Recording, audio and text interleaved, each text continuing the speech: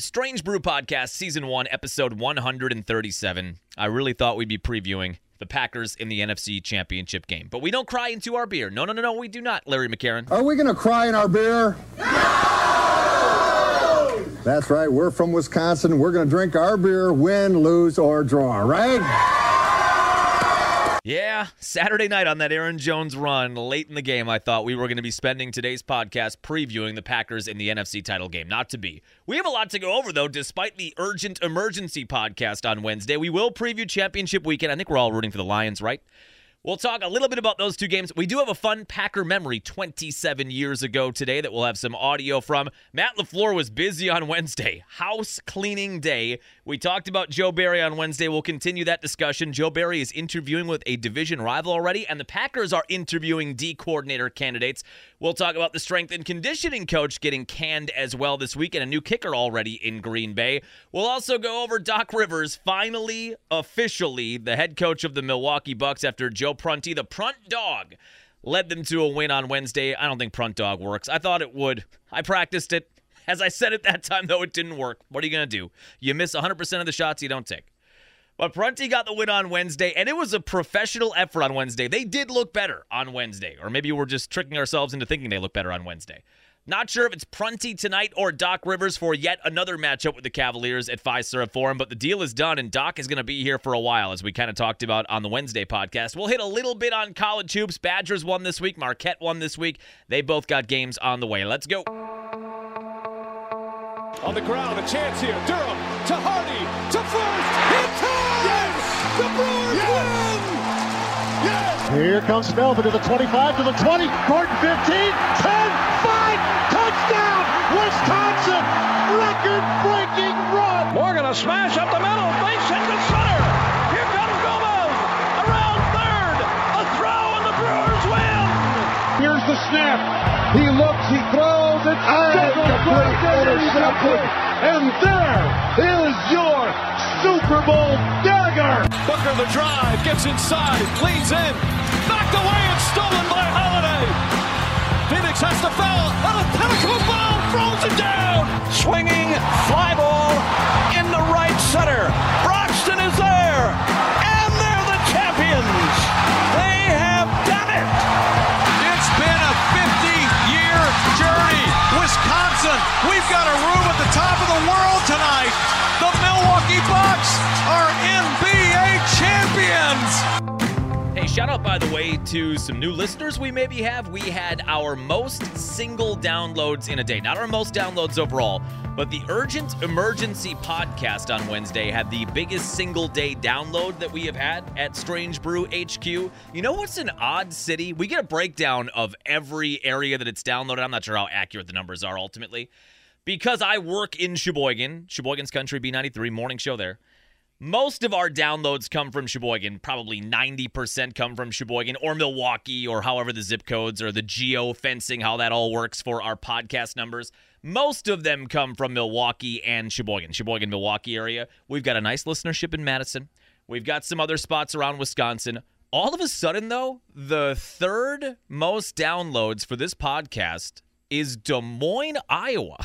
I don't know how that happened. But shout out to everybody in Iowa listening. Des Moines, Iowa. I got to play a little Brian Bulaga, right? Brian Bulaga, Iowa. Brian Bulaga, Iowa. I mean, I don't know. I was talking to my wife about that when she was asking me something about podcast numbers, like when are you going to make some money? When are you going to make some real money? I think that's how the conversation started. And I delayed that and talked about all the podcast numbers are up. Don't worry. Soon we'll monetize it. Soon. It's the long game. This is the long game, the podcasting game. We've got to wait for other people to drop off. And if we just keep on click and record every Monday and Friday, who knows what will happen? Probably nothing. But I was just surprised to see that. I was talking to her about that, and she said, do you know anybody in Iowa? And I said, I don't think so, unless somebody, maybe a college friend lives in Iowa and then passed it along to other people he or she knows. I have no clue how Des Moines, Iowa has become our third biggest market for this podcast, but thank you for that. By the way, if you are new to the podcast, if you could, we haven't mentioned this in a while, subscribe, download, but mainly rate. If you can give us a rating on Spotify or Apple or leave a review. I know that takes a little bit more time, but if you just want to click a number 1 through 5, I don't care. I'm not even joking when I say that both Spotify and Apple, they just aggregate it. So whenever you put any kind of rating on there, that's good. We prefer a 5 if you can, a 5 out of 5, a 4 out of 5, whatever. But any rating generates a little more interest because it shows that people are interacting with your podcast. And the algorithm thinks, ooh, somebody must like this because they're interacting with it. I don't know if it's good or bad, but it's getting attention. So if you do have a chance at the beginning or end of the next podcast, or right now, you pause right now, I'll give you a second. And then you give us some kind of star rating, I'd really appreciate it. But Des Moines, Iowa, that was out of left field. Happy to be there. Happy to hang out with our fellow friends in Iowa. Yeah, we've got a lot to go over, a lot more than I thought we would today. Let's start with Bob Uecker celebrating a birthday today. It's a big day in Wisconsin sports history between this and the Packer Day in history we're going to talk about here in just a little bit. We got to start with some Harry Doyle. Into the windup in his first offering. Just a bit outside. He tried the corner and missed. Ball 4. Ball 8.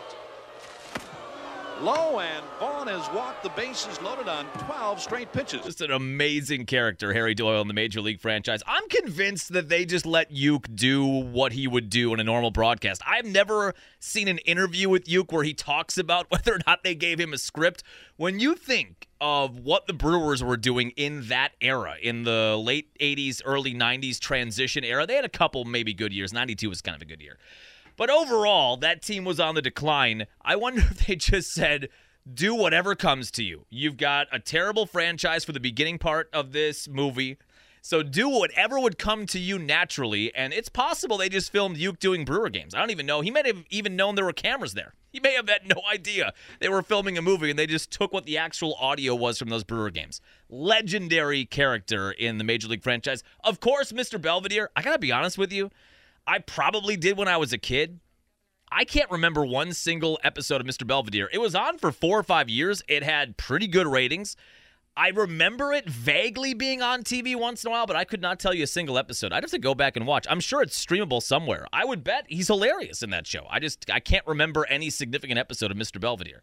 Of course, though, the broadcaster for the Milwaukee Brewers and all the big moments over the years and a lot of the lower moments, I would argue that Uke has been better for this franchise for all the down moments. When this team is down 10-0 in a game, or where they have decades at a time where they're not contenders, Uke was our salvation. You could still turn on the radio and Uke would give you some kind of crazy story from the 50s or 60s, give you some self-deprecating humor, make up a story about Bud Selig or Robin Yount. It was always the best when he had Robin in the booth. Every once in a while, I don't know if it's happened recently, when Robin Yount's in town to be honored for some reason, he'll hop in the booth with Uke, and you can just tell they're old drinking buddies. I mean, most of the Uke friends probably are, but those two guys in particular, they've been through some stuff together, some stuff they probably will take to their grave.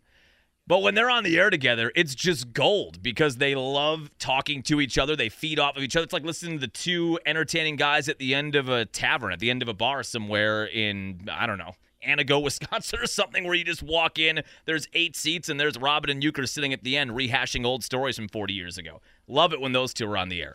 What I did today on the B93 Morning Show in honor of Uke's 90th birthday, we played some of the big clips, the Braun home run in 2008, the Niger call in 2011, winning the play-in game or winning the game 163 at Wrigley. I tracked down the Cecil Cooper hit in the 82 pennant clinching game, then the actual call of them clinching the pennant in 1982. And you know what? We're going to smush them all together. We mixed it down. It's about 50 seconds long. Here is a Bob Uecker Mr. Baseball supercut on his 90th birthday of some of the biggest calls in Brewer history. The bases are loaded. The pitch to Cooper. Base hit, left field, a liner. 1-run home. Downing's throw coming on. Gantner slides. He's safe. The Brewers lead 4-3. Cooper delivers. The 1-2 pitch. Ball line to Yount. It's short. He throws. It's over. The Brewers have won the American League pennant. Milwaukee, you have a World Series. Thousands of people streaming on to the field at County Stadium. It is absolute pandemonium. All right, here we go with Ryan Braun. The pitch to him. Swing and a drive. Left center and deep. Get up. Get out of here. Down to Ryan Braun. And they've got the lead. Whoa, what a shot by Braun.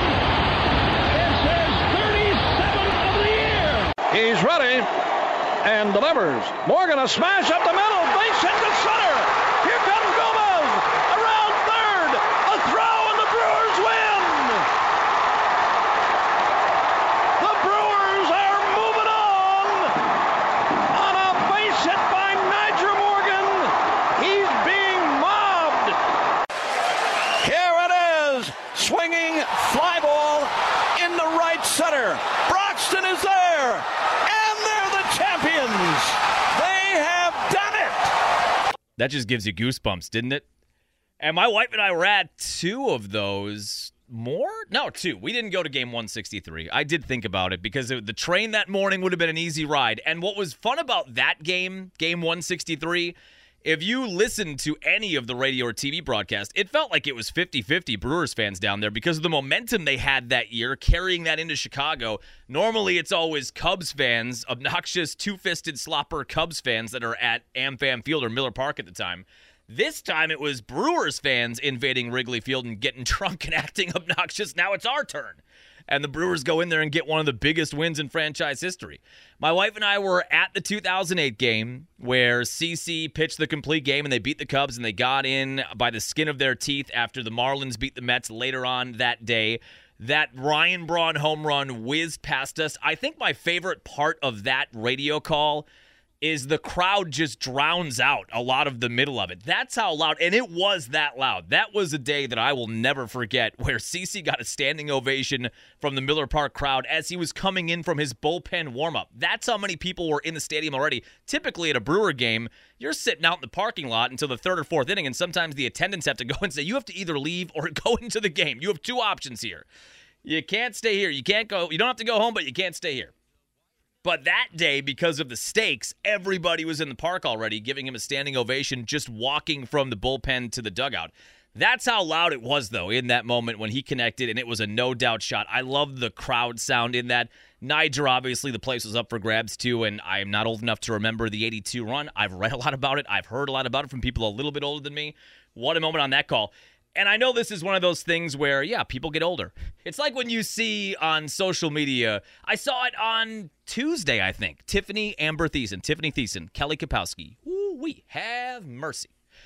She turned 50, and somebody had a post on Twitter of a picture of her on Saved by the Bell and a picture of her now. And then, of course, you have people hopping into the comment section, just blockheads, talking about, she looks a lot different than she did back in the day. Well, yeah, that's what happens. People get older. This is what happens when you go from being 18 in one picture to 50. She looks beautiful, by the way.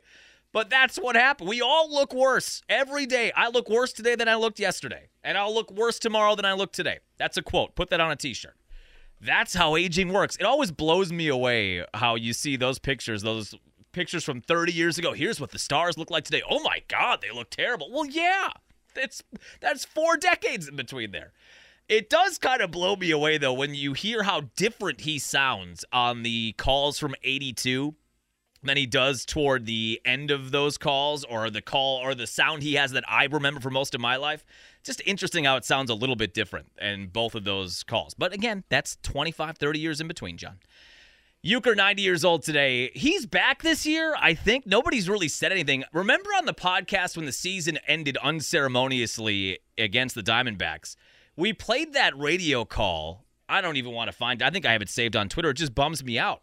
Where he sounded so sad at the end of it and said, well, that's it for this season, and we'll meet again down the road. I don't know if he always ends the year like that. It just had a feeling to it, and there was speculation then in the comment sections of, is that it? Is he going to retire? It just had that finality feeling to it. But I think he's going to be back for his normal part-time schedule at this point. 90 years old and still doing it. Can we just get a World Series? They got Rhys Hoskins now. They're clearly going to try to do something this year. You spent some money. You've got a pretty decent order. Somebody put on Twitter the lineup they're going to have now with Yelich, and if Churio is on the opening day lineup, and Rhys Hoskins and some of the bats they have in the middle of the order. It doesn't look bad. Hoskins, you'd love one more bat. And maybe Tyler Black, the guy we talked about, maybe that up-and-coming third baseman is going to be the guy either early in the year or on opening day. And if he lives up to the billing that we're reading about him, then you are going to have a lineup that has some legitimacy to it. Just putting a real-life bat in the middle of that order like a Rhys Hoskins with the .850 career OPS, it doesn't look that bad anymore, 1-8 or 1-7. It's got some legitimacy to it. I looked at that lineup, and then on the bottom, they put the starting rotation of Burns and Peralta and Wade Miley. And the bullpen, you're still going to have Williams and Payamps in the back end, who was so good this year. Abner Uribe now, who at some point will be the closer, probably when Williams is traded or when he's done after 2 years. You've got him in the mix there, and the back end of the bullpen that was locked down last year, they're all back. I don't know. I saw that picture, and I thought, okay. I can see it. I can see 90 wins, and then you just hope everything breaks right for you in the playoffs this time, because that's worked in the past. Get Euchre a World Series championship call. Good Lord. We need it. They'll win it at some point. I am convinced, and I could be wrong. I probably will be. At some point in my lifetime, I believe they'll win the World Series. You just want Euchre on that call so badly. Somehow make the magic happen this year, please. Mr. Baseball, 90 years old today. With that, we will talk about another day in history. 27 years ago today, the Green Bay Packers and the New England Patriots at the Superdome in Louisiana. I will never forget this day. I was 12 years old. There was a ton of snow in Sheboygan that day. I went to church, and everybody had their Packer stuff on. I think there was some kind of special exemption from God. God gave us a special exemption that day to wear our Brett Favre and Dorsey Levens and Reggie White jerseys to church. Well, Reggie White, that was kind of connected, right, to be at church with the Reggie White jersey? That all made sense a little bit. I remember being there and seeing everybody walking up for communion wearing their Packer stuff. It didn't always happen, even though they were all Packer Sundays in fall. There was an energy about the people there. Everybody was excited. You could feel the anticipation in the air. My buddy Paul and I went to Valreth Bowl in Sheboygan and did a little sledding just to burn off some energy. And you were just kind of counting down the minutes to when the game was going to be on. And I have a picture my mom took of me. She was making hors d'oeuvres, I'm sure, just a whole mess of food. I have my cheese head on, which I think I wore the entire day. Maybe that's why. Maybe that's why my brain is the way it is. Maybe some of the chemicals they used to make those cheese heads that I wore all the time in the 90s just seeped into my brain slowly. I had my cheese head on and my Don Beebe jersey on and my Packer blanket and my Packer icy mug. And you couldn't have convinced 12-year-old John that they weren't going to win that game. And they didn't. But at that moment, even in that picture, it just looks like I can't wait to celebrate. And then they win the game. And God, it was just such a fun moment with family and friends and enjoying that championship. Here is a little bit of the Fox audio from that day with good old Pat Summerall and John Madden. I think we picked this up when Summerall talks about Desmond Howard winning the Super Bowl MVP. Officially, we've just been notified the most valuable player of the game is Desmond Howard. You were right. That's what you said you should have voted for, or I should have voted for. You vote for who you want to. No. He was, he changed things around. I think they all did a great job. I think Desmond Howard did, and he's an MVP, and he deserves it. You know who I voted for? Yep. From a guy who was almost cut in training camp, the first special team player ever to win the Super Bowl MVP title. And this is what it's all about. Winning a championship. Couldn't happen to a nicer guy. The greatest moment of your life. You'll never forget it. They could never take it away. Now, I'll tell you what, this video keeps going. I just want to see if I can cue it up to the spot. They show Favre's dad, I think, at the end of this, and it just kind of got me a little choked up.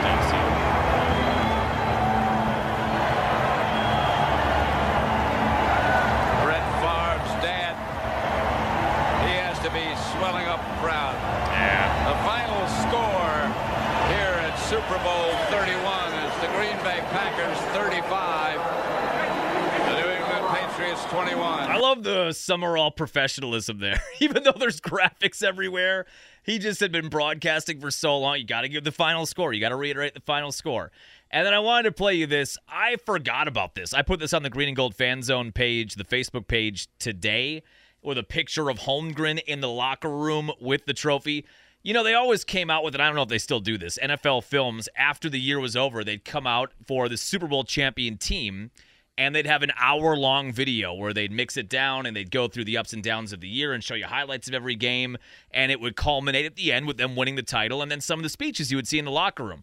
I think I probably burned that tape to the ground. That tape, you could probably blow on that tape and it just disappears like a dandelion now. I watched the hell out of that thing when we got it for whatever Christmas it was, or my birthday maybe, after they won the title. But I remember on that tape, the NFL Films tape, they played this clip of Holmgren in the locker room with the Lombardi trophy, And I don't know if he had prepared this or it came to him in the moment, but it's just such a perfect 13-second. This is it. It was named after Vince Lombardi. You play in Green Bay. As important as it is to any other team and any other player, it means more to us. I mean, hit it again. This is it. It was named after Vince Lombardi.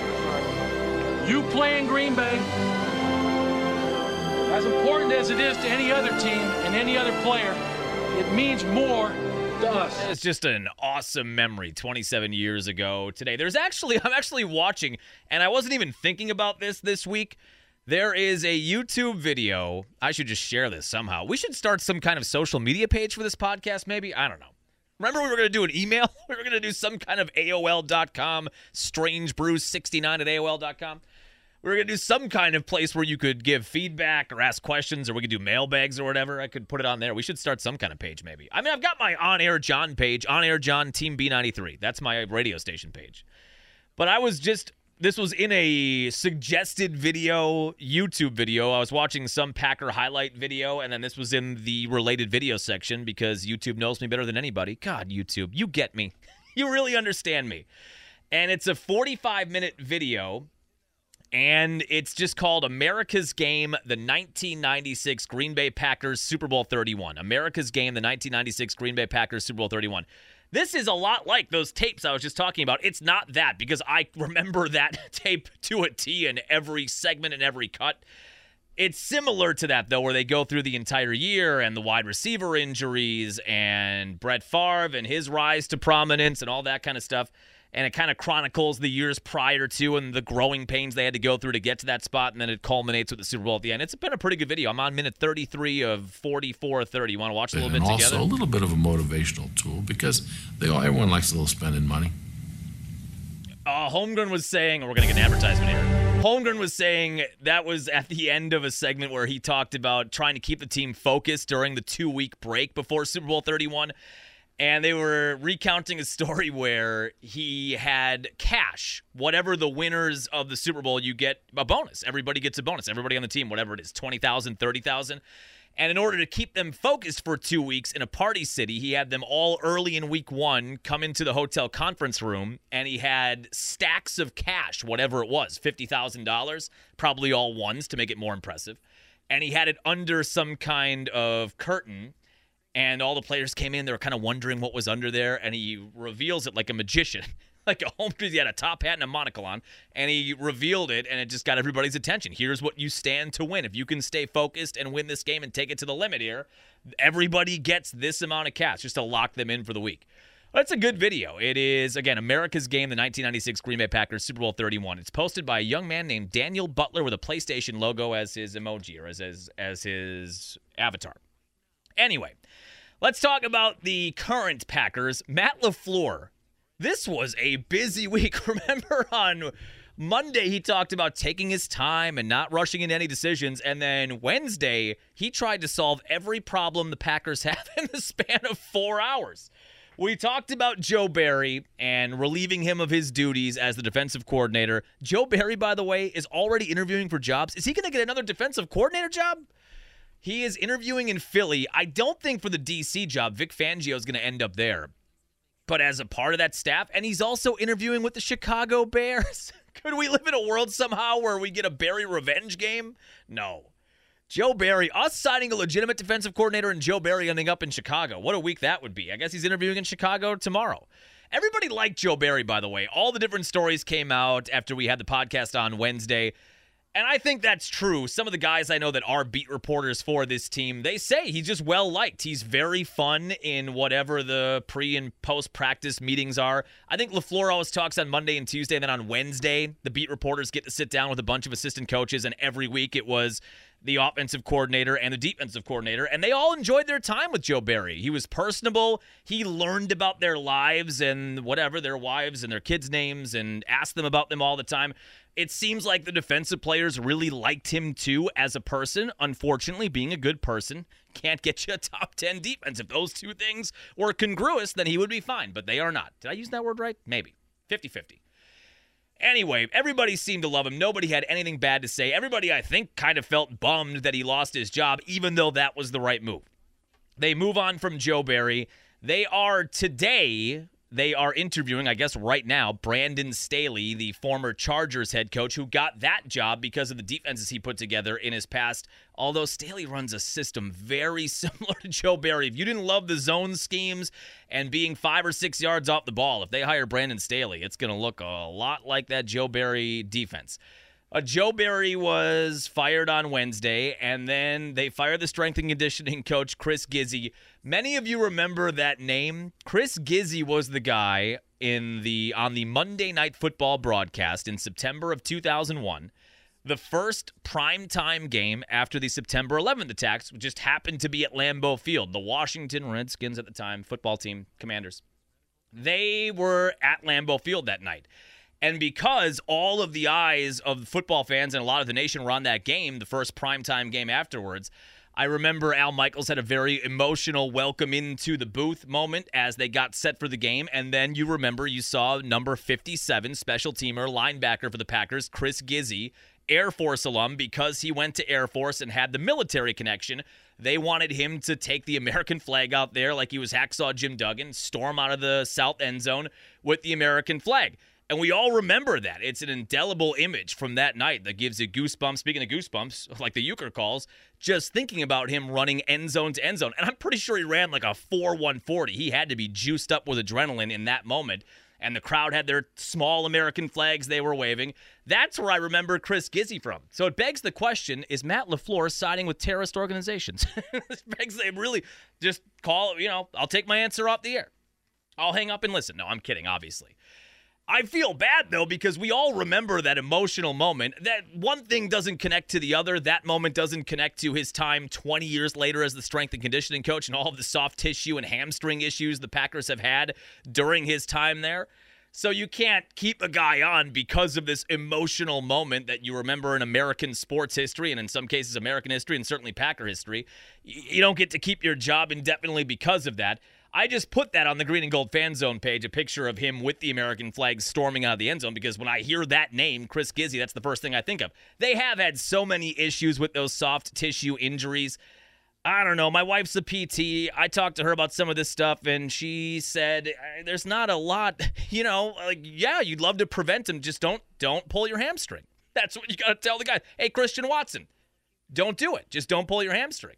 Are there certain stretches or exercises that they're not doing that another strength and coordinating coach would bring in? I don't know. Some of that just feels like it's a cost of doing business when you are these elite level athletes playing at 1,000,000 miles per hour. We'll see what direction they go in, and then we'll see if it gets better. Some of that could be happenstance, though, If I were Chris Gizzi and next year they bring in a new strength coach and next year they don't have a bunch of hamstring injuries, of course, us as fans are going to say, well, they made the right move then. This was the right move. Well, some of that just could be coincidence. But they move on from Chris Gizzi, and then they also bring in a kicker. I forget his name. Jack Podlesny. He was the kicker at Georgia, walk-on kicker. He was 84% for Georgia, which is a lot better than the Anders Carlson 70%, #analytics. Carlson was 83% on field goals in his rookie year and, 85% on extra points? But based on the way the end of that game went against the Niners and all the misses he had in the weeks leading up to that, they had to bring in competition. We talked about that on the Monday podcast. I speculated, more toward training camp, they'd bring in a veteran, somebody with a resume, and that could still be the case. This has happened before where they have signed kickers right after the year or in spring, and then they don't even make it to training camp. It does signal to the fans, though, that they recognize LaFleur and Gutekunst and the hierarchy. They all recognize that was an issue this year with all of the missed extra points and the big missed kick on Saturday, and they need to bring in competition for Anders Carlson. Whether or not Podlesny ends up being that guy in July and August in the preseason, they're going back and forth, and eventually they pick somebody, or if he gets cut and they bring in a veteran, or they bring in a veteran in addition to this guy, at least it's saying, hey, we know this is a problem. We know the fans are frustrated about this. We're frustrated about it. We're going to bring in some competition for Anders Carlson heading into next year. This all happened in the span of 4 hours on Wednesday. DC out, strength coach out, kicker in. That all went down for Matt LaFleur in the middle of the week as they are fully into the offseason program now. So who are they going to get for DC? Most of the polls I see on Twitter and Facebook when they put a bunch of names up there like Brandon Staley or Rex Ryan or Mike Vrabel or Jim Leonhard. Jim Leonhard is the guy most people want. Not a shock when you appeal to the masses, and we all like Jim Leonhard, and he seemed to be like the guy that LaFleur wanted before they hired Joe Barry 3 years ago. We all would love for the Wisconsin kid to get that kind of job and turn the defense around. He's the guy that leads most of those polls. I have just a theory I want to throw out there, though, and this may either be the smartest thing I've ever said or the dumbest thing I've ever said, and there's not going to be a whole lot of in between. All right, now that's a tease. Where are we going to side on whatever he's about to say? If you saw the Atlanta Falcons have hired Raheem Morris as their head coach, Bill Belichick, they moved on in New England, and it looked like, of all of the head coaching jobs available, it looked like they were going to end up with Atlanta. Atlanta and Bill Belichick were going to come together on a deal, and he'd coach there for a couple of years. I did laugh when Atlanta posted on Twitter that they had interviewed him. That was one of their posts. We have interviewed Bill Belichick for the vacant head coaching position. Could you imagine that interview? And the Falcons personnel sitting down with Belichick across from them, and they ask one of the staple interview questions of, can you name a time, Bill, where you had your back up against the wall and you overcame a lot of adversity and you came out a winner when every metric was counting you out? Can you give us an example of that? Is there anything, is there a Super Bowl where that may have happened where you were able to really overcome? It looked like you were dead in the water, but you won the game. It seemed like that was going to be a natural fit, but they're hiring Raheem Morris. And the Titans have their new head coach, Callahan, who is, I think, Bill Callahan's son, the old Raiders coach and the old Raiders offensive coordinator, Brian Callahan. We know John Harbaugh. That was big news this week. He is heading to the Chargers. You assume he's going to see success there. The Chargers not being good just never made sense. Even before the Staley era, they always had talent with LT. Shout out LT. Fantasy football champion. Two-time fantasy football champion for me. They had him and Rivers and just so many talented guys, and it felt like they were always 8-8 or 9-7 or 10-6 at best and out in the first or second round of the playoffs. And that still stands true. Herbert could be, should be maybe a top 5, top 6, top 7 quarterback in the league. He just has not been able to take those steps. They've got talent up and down the field on both sides of the ball, and they just struggle to get to 7, 8, 9 wins on the year. You would think Harbaugh is going to go in there with his offensive mind and a young quarterback and a lot of good young wide receivers. I don't know if they're going to stick with who's the running back who's always hurt. I can't remember. I don't know if they're going to stick with him or they'll move on to a younger running back. There's a lot of offensive talent there, and Harbaugh is a brilliant offensive mind. I don't know how much that wears on NFL players, his personality. I know he played in the NFL for many years, so he knows what it's like in an NFL locker room. Of course, he coached with the Niners for a couple of years. It just seems some of his personality and his you-rah-rah stuff fits more in college. I think that grates on NFL players after a couple of years. We'll see how he does in in Los Angeles. They should be in San Diego, with a young team there that has maybe more of a college feel to it. He'll have success there. They've got too much talent, and he's too good of an offensive mind not to. So he is in L.A., Titans have their guy. Panthers have their guy. Falcons have their guy. Are we going to end up in a situation where Bill Belichick does not have a job? Now, this has led to, on Packer Twitter, some Packer fans saying, look, if there's no head coaching jobs available, is there any world where this still brilliant defensive mind could come on to the Packer staff as the Packer defensive coordinator? I don't think Belichick is going to accept a coordinator job anywhere. I don't know how many. I'd have to Google right now. How many jobs are even still open? NFL head coaching jobs still open. There's got to be a few, right? Washington? I guess Seattle. Maybe he could go there. Yeah, the NFL.com just put this up 2 hours ago. No indication Bill Belichick is in the running for the 2 remaining head coaching jobs. It's got to be Washington and Seattle are the only 2 that are available still. Do you think Bill Belichick, he's a football guy, he feels like one of those, and I don't mean to be morbid here, he feels like one of those guys where if you take him out of the NFL, even though he has nothing to prove and he's going to go down as probably the greatest of all time, if you take him away from coaching, what's going to happen to him in 6 months? You know what I mean? Sometimes you see that with coaches as they're getting in their 70s and 80s, and then they have to retire or are forced into retirement, and then 6 months later we've got a really sad headline. I'm not saying that's going to happen. But he's a football guy through and through. So is he football guy enough to accept a coordinator job somewhere? Or is he just going to say, I need a head coaching job or bust? It's on record that Bill Belichick wants to break Don Shula's all-time wins record. He needs 25 wins to get there. That's 2 really good years, more than likely 3 good years. He would need 3 good years on a team that can win games. If he goes to Washington, are they going to win 8, 9, 10 games in the first 2 years to get him close? In that third year, Maybe he doesn't want to go there because of that. Every indication I've read is that he wants to keep coaching, A, but B, he wants to keep coaching to get to that record. So I don't think he's going to accept a coordinator job. Now, let's just live in this world. Here we go. We're going to finally get to it here minutes later. What if I told you Bill Belichick comes to Green Bay as the head coach, and he runs the defense? He's kind of the head coach defensive coordinator. Matt LaFleur, who I think we all like as a head coach, but sometimes some questionable time management, sometimes I think some motivational tactics that may not work, even though he squeezed about as much toothpaste out of the tube as you can get from this most recent team.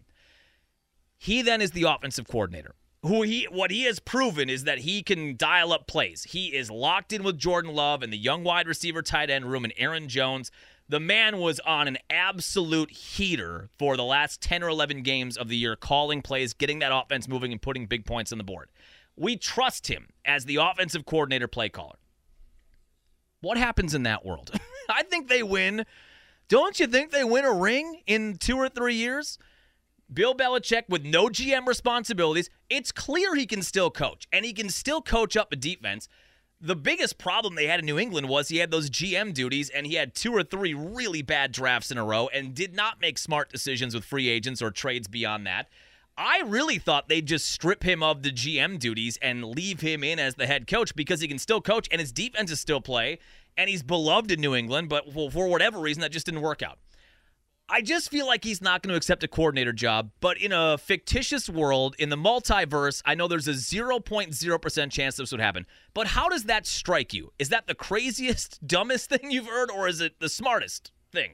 Maybe not the smartest, but at least has a little bit of sense to it.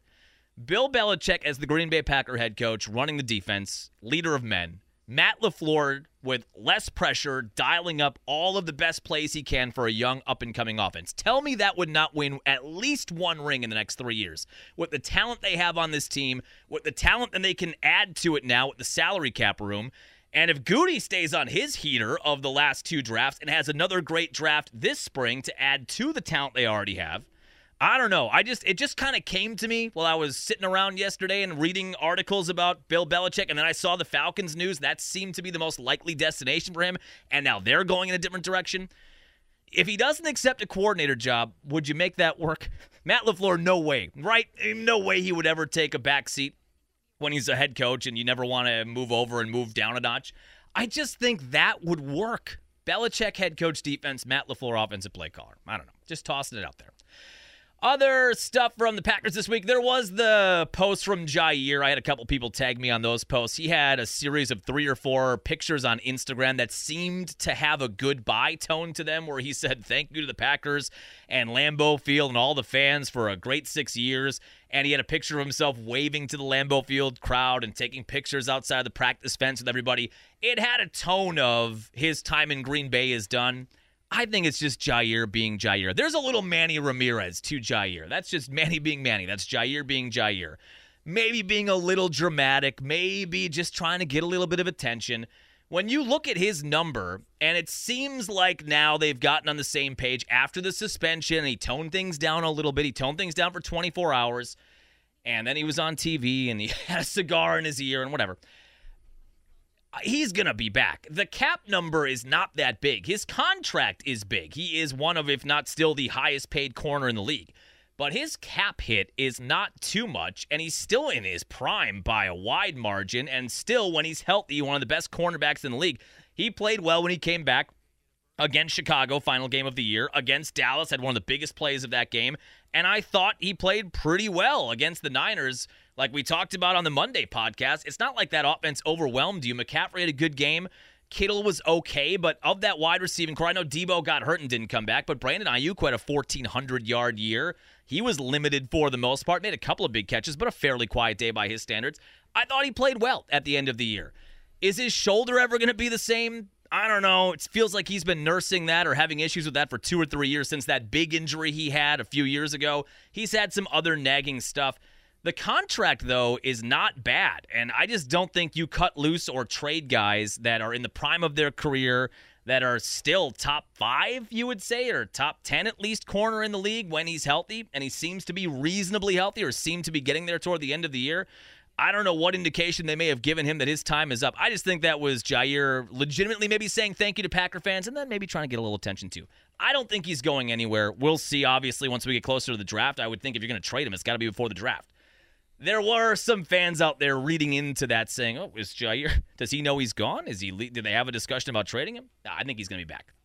Let's talk about championship game weekend real quick, then we'll get to the Bucs.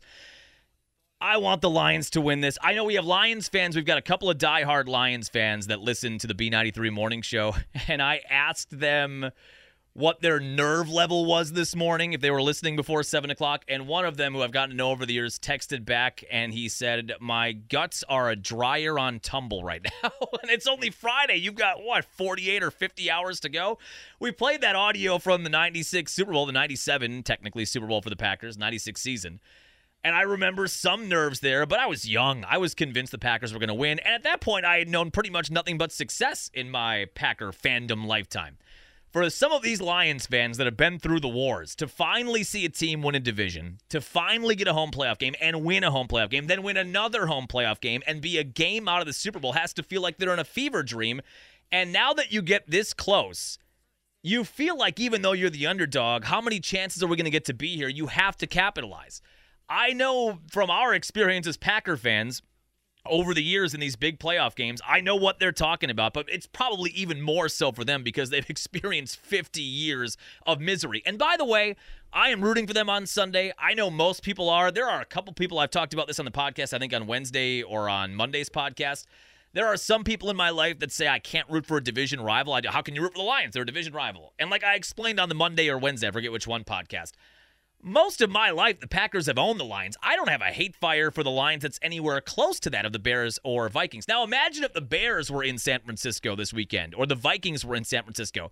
That's a nightmare. I guess I'm just rooting for the over. I'd probably bet on the over and root for the over. That's probably all I'm rooting for there.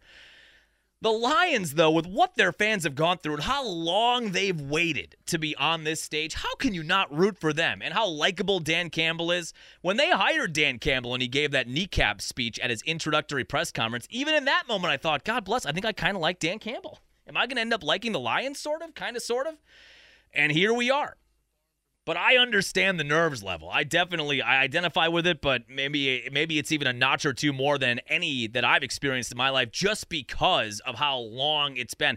I guess you would compare that to somebody in their 40s and 50s during those mid-90s runs that suffered through the late 60s, all of the 70s, all of the 80s, the early part of the 90s, just to get to that stage, and you don't know how long those runs are going to last. And it feels like in this era, it's even more different than it was back then, where you always felt like you were on a progressive ladder. All right, Packers had a winning season.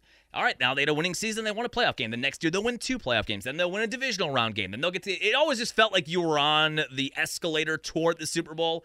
With the way player personnel works now and how quickly rosters are turned over, it's even more uncertain. Are you ever going to get back to this stage? It makes these moments even bigger, especially when you're a fan of a team that has been going nowhere for just about 5 decades or 6 decades or 7 decades. I mean, they haven't won a championship since the mid-50s. I'm pulling for them. I don't think they're going to win, but I'm pulling for them. I don't know. I don't think we're doing picks today. I can't get a read on either of these games. The 2 o'clock game is Chiefs-Ravens. The Ravens taking on Patrick Mahomes and Taylor Swift and Travis Kelce. Can you imagine if the Chiefs win this game? For those out there that are annoyed with the Taylor Swift coverage, which I guess I don't really understand, in my mind, the only thing more annoying than the Taylor Swift coverage is the people complaining about the Taylor Swift coverage. Both of those groups are in the same area to me. But can you imagine if the Chiefs make the Super Bowl and you get 2 weeks of build-up with the Kelce-Taylor storylines and all the coverage they would get during that game? Whew. I think the Ravens are going to do it, though, this year. The Chiefs, even though they know how to win on this stage, obviously, and they've done it before, I just still don't think that offense is where we've seen it in years prior. The Ravens' defense was top 3 in scoring defense this year. It feels to me like it's Lamar Jackson's time to get back. Has he been to one? They didn't make one right with him. They won with Flacco 10 or 11 or 12 years ago. It feels like it's Lamar's time. He's going to win the MVP. It feels like it's his time to be in the big game and a chance to finally get a ring. I would go Ravens there. I would not take Ravens -4, which is the line. That feels like it's going to be, I guess if I were going to bet, I'd take the Chiefs +4 or maybe buy a half a point and get that half-point hook at +4.5. I would not take the Ravens -4, though. I would take them money line, but there's not a lot of value there. And then the night game is Lions at Niners. Lions are 7.5-point underdogs. Maybe there's a teaser I could explore here with Chiefs plus 11 and Lions then plus 14.5. I am a little worried the Lions could get blown out. It does still feel like they're a young team that's never been on this stage, and the Niners, for the most part, have been.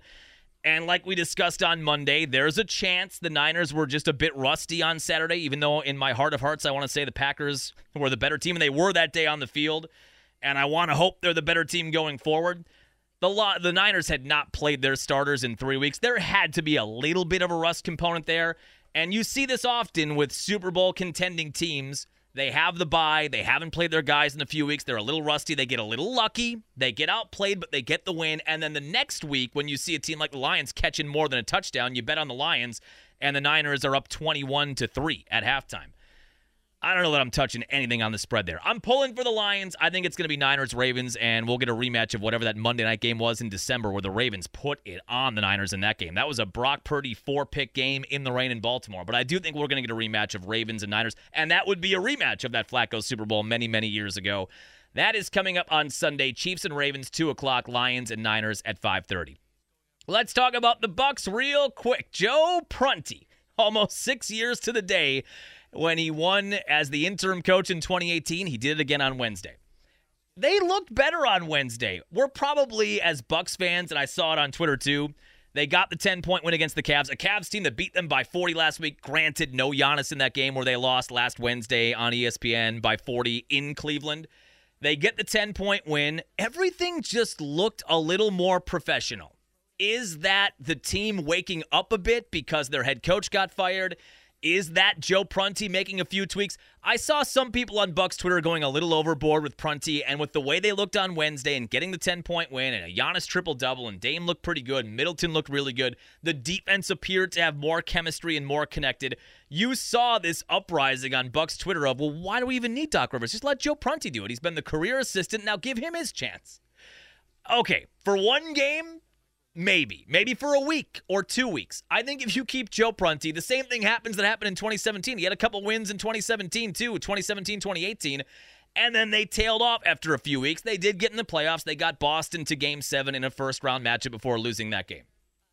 We're maybe over-investing in Prunty stock after Wednesday's game, I would say. But you did see a lot of fans saying, why not just give Joe Prunty the job? He seems like a really likable person. His post-game was very likable, where he talked about his history as an assistant coach and making sure he had the guys ready for this game, and he's not sure what's going to happen for the remainder of the week.